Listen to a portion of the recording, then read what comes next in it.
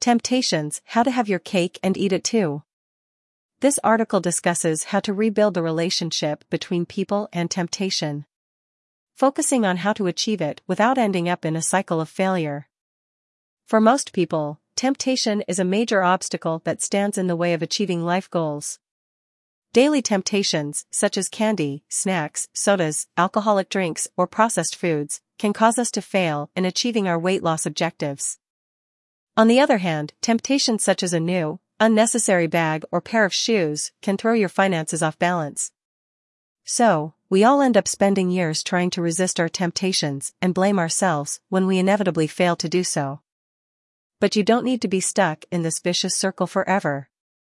When it comes down to dealing with temptations, the key is to embrace your desires, or have your cake and eat it too. In moderation.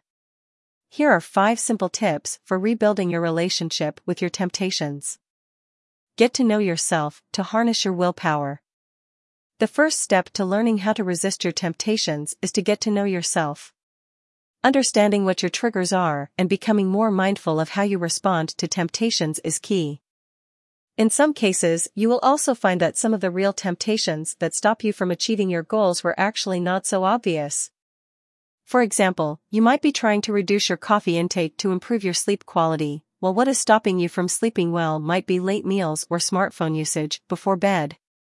Take a hard look at your lifestyle and daily routine to understand what behaviors you can't do without but are negatively affecting your life and ability to achieve your goals.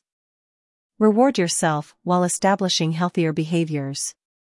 One of the most important aspects of learning how to resist temptation is not resisting temptation.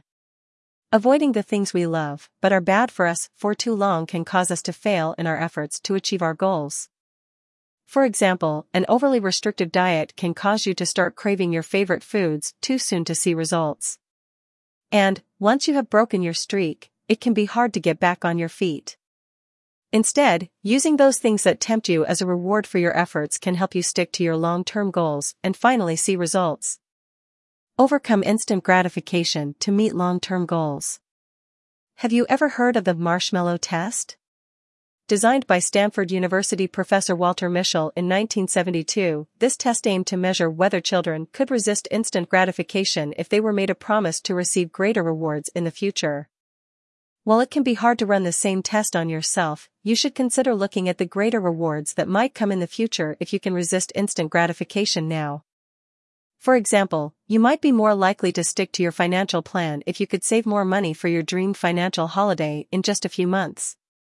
And don't forget to start looking at the results you achieve along the way to find gratification in the process. Work with a professional mental health coach. All the tips above are helpful to start working on your relationship with temptations. But don't forget that working with specialized mental health coach like Dr. Christine Sauer is the fastest way to learn more about yourself and work towards your goals. Book your appointment today.